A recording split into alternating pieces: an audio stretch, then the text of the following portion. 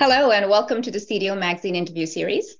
I'm Adita Karkera, Chief Data Officer for Deloitte's Government and Public Services. Today, I have the pleasure of talking with Dr. Bryan Pendleton, Chief Data Officer at the Office of Intelligence Analysis at the U.S. Department of Homeland Security. Dr. Pendleton, welcome. Thank you. I appreciate you having me. Well, as I was reading through your resume, and of course, having worked with you some, really curious to have you talk a little bit about your background in the DHS space, as well as talk to us a little bit about how you landed up with the CDO position. Sure, thanks. Absolutely. So I came to the Department of Homeland Security in 2011, coming out of a prior career in the U.S. Army and the Defense Intelligence Agency before that. And I've had a variety of leadership roles.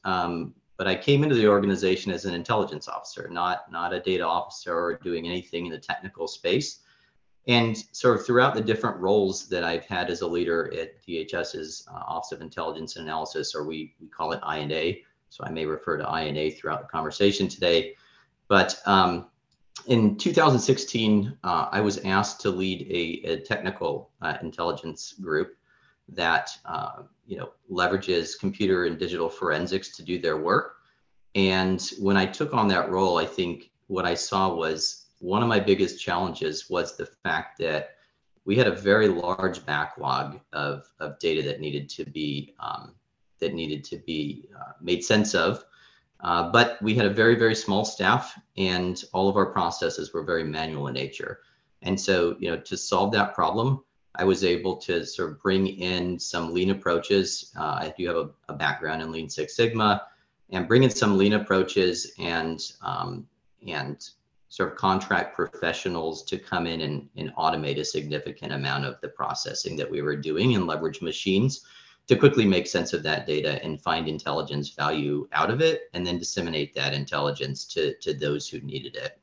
And I think it was sort of the successes of applying technology and partnering humans with machines that was the basis upon which our leaders asked me to come in and lead the CDO organization.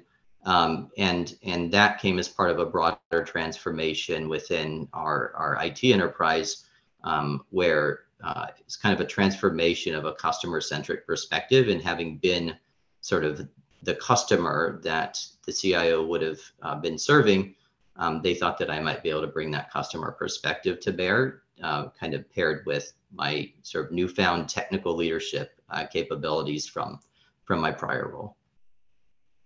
That's a fantastic journey, Bryan. So you started off as an intelligence officer, landing up in the data space and bringing together human and intelligence together to solve the mission of DHS I&A. Would you expand a little bit more for our audience on the mission of DHS I&A, and how does your day-to-day work actually provide value to citizens like us?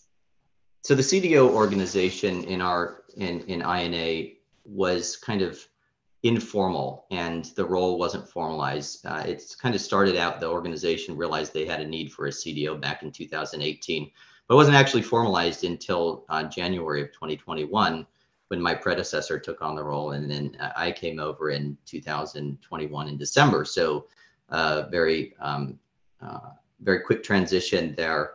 But when I came in, I think I asked myself very much the same question: is what really is the role of a CDO in this organization? And, for me, answering that question has been a matter of reflection on why our organization was even created in the first place. And if you think back in history, because history really matters here, in the aftermath of 9/11 and the failures of the US government broadly to connect the dots, it became really clear to me that my job was all about the dots. It was all about finding the information, or helping our intelligence professionals find the data and information they needed to do their work and identify threat actors. And I think that's the work that we do every day across the intelligence workforce, and our job is to support that effort. And when I think about what Senator Lieberman explained at the time that the Homeland Security Act was passed. And there's a quote that he said, we're creating a new intelligence division, I&A, that's focused on threats to our homeland, that's equipped to truly connect the intelligence and law enforcement dots from federal, state, and local agencies, from human and signals intelligence, from closed and open sources, from law enforcement and foreign sources. And these dots were not connected before September 11th. And we lived, unfortunately, to experience the disastrous consequences of that failure.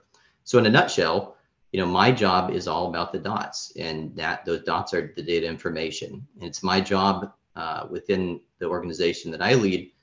It's our work to help identify which sources of dots are relevant, to help analysts identify threats. My team and I work on their behalf to lawfully negotiate and acquire appropriate access to those dots in close collaboration with our oversight offices. We then work to make those dots available to our intelligence workforce within the boundaries of appropriate protections, security, and use. And we provide our workforce and other intelligence partners with advanced analytics support to help make sense of those dots and connect them.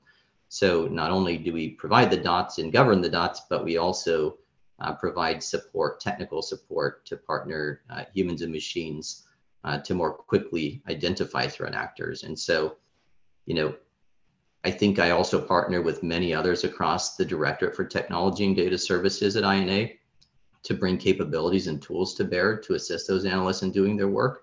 But that's really, my work in terms of day-to-day responsibilities. I oversee the data strategy for the organization, its composition.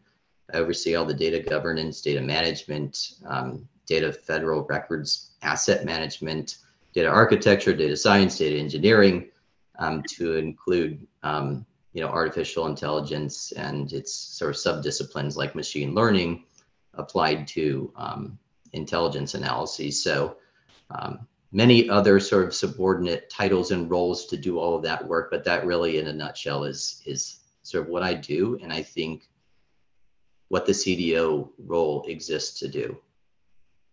Wow, that's a lot that you just talked about, Bryan. So as I'm trying to unpack some of those comments, what I absolutely loved is how you helped us connect the mission of DHS I&A and what it means to the broader intelligence community and what it means to citizens like us when you talk about items like national security. So you talked about your role incorporating not only data strategy, also the AI office, also collaborating with other divisions and components of DHS. That's a pretty broad role. And as I talk to other CDOs in the federal space, I always find it interesting that each CDO role is slightly different. We're all living in the federal space, but slightly different in each organization that I talk to. So I'm curious, for your organization, where does the CDO role fit in your ops model, and how do you collaborate with your key stakeholders? Absolutely. So it actually, the role was outside of the CIO organization when it was created formally, and it was brought into the CIO organization, which we call the Directorate for Technology and Data Services. When I was asked to come lead the role, and part of my initial task was figuring out how to integrate that well into what now is the Directorate for Technology and Data Services, so the IT organization. But I will tell you that, I talk to my colleagues across government and industry, and, CDO, they fall under lots of different places in businesses and organizations for a variety of reasons. But my experience really is that this is a really optimized place for our organization to be. And the reason for that, in my mind, is that, like, sort of any of the capabilities that we want to bring to bear and deliver for our intelligence workforce, like, I need my partners across divisions within our directorate are key dependencies on my ability to actually deliver anything. Even our business management office, in assisting us with establishing our contracts, to our sort of cloud team in the ops and engineering team, they provision the environments that we work in. The CISO is, scanning and testing and approving and authorizing us to operate and connect to systems securely.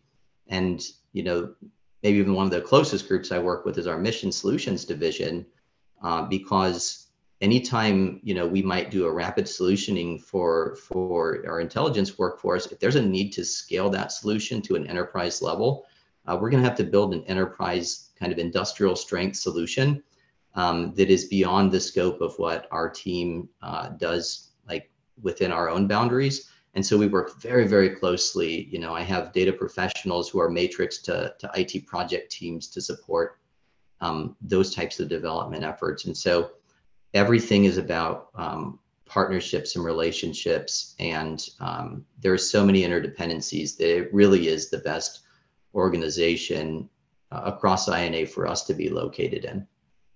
Thank you so much for sharing your time, your experiences with us today. I know the audience is really going to benefit from everything you shared today, Bryan. Thank you so much. And I hope to connect again, maybe later in the year as you move forward with your data strategy. Thank you for your time today. Absolutely. It's always a pleasure to speak with you. Thank you, Adita.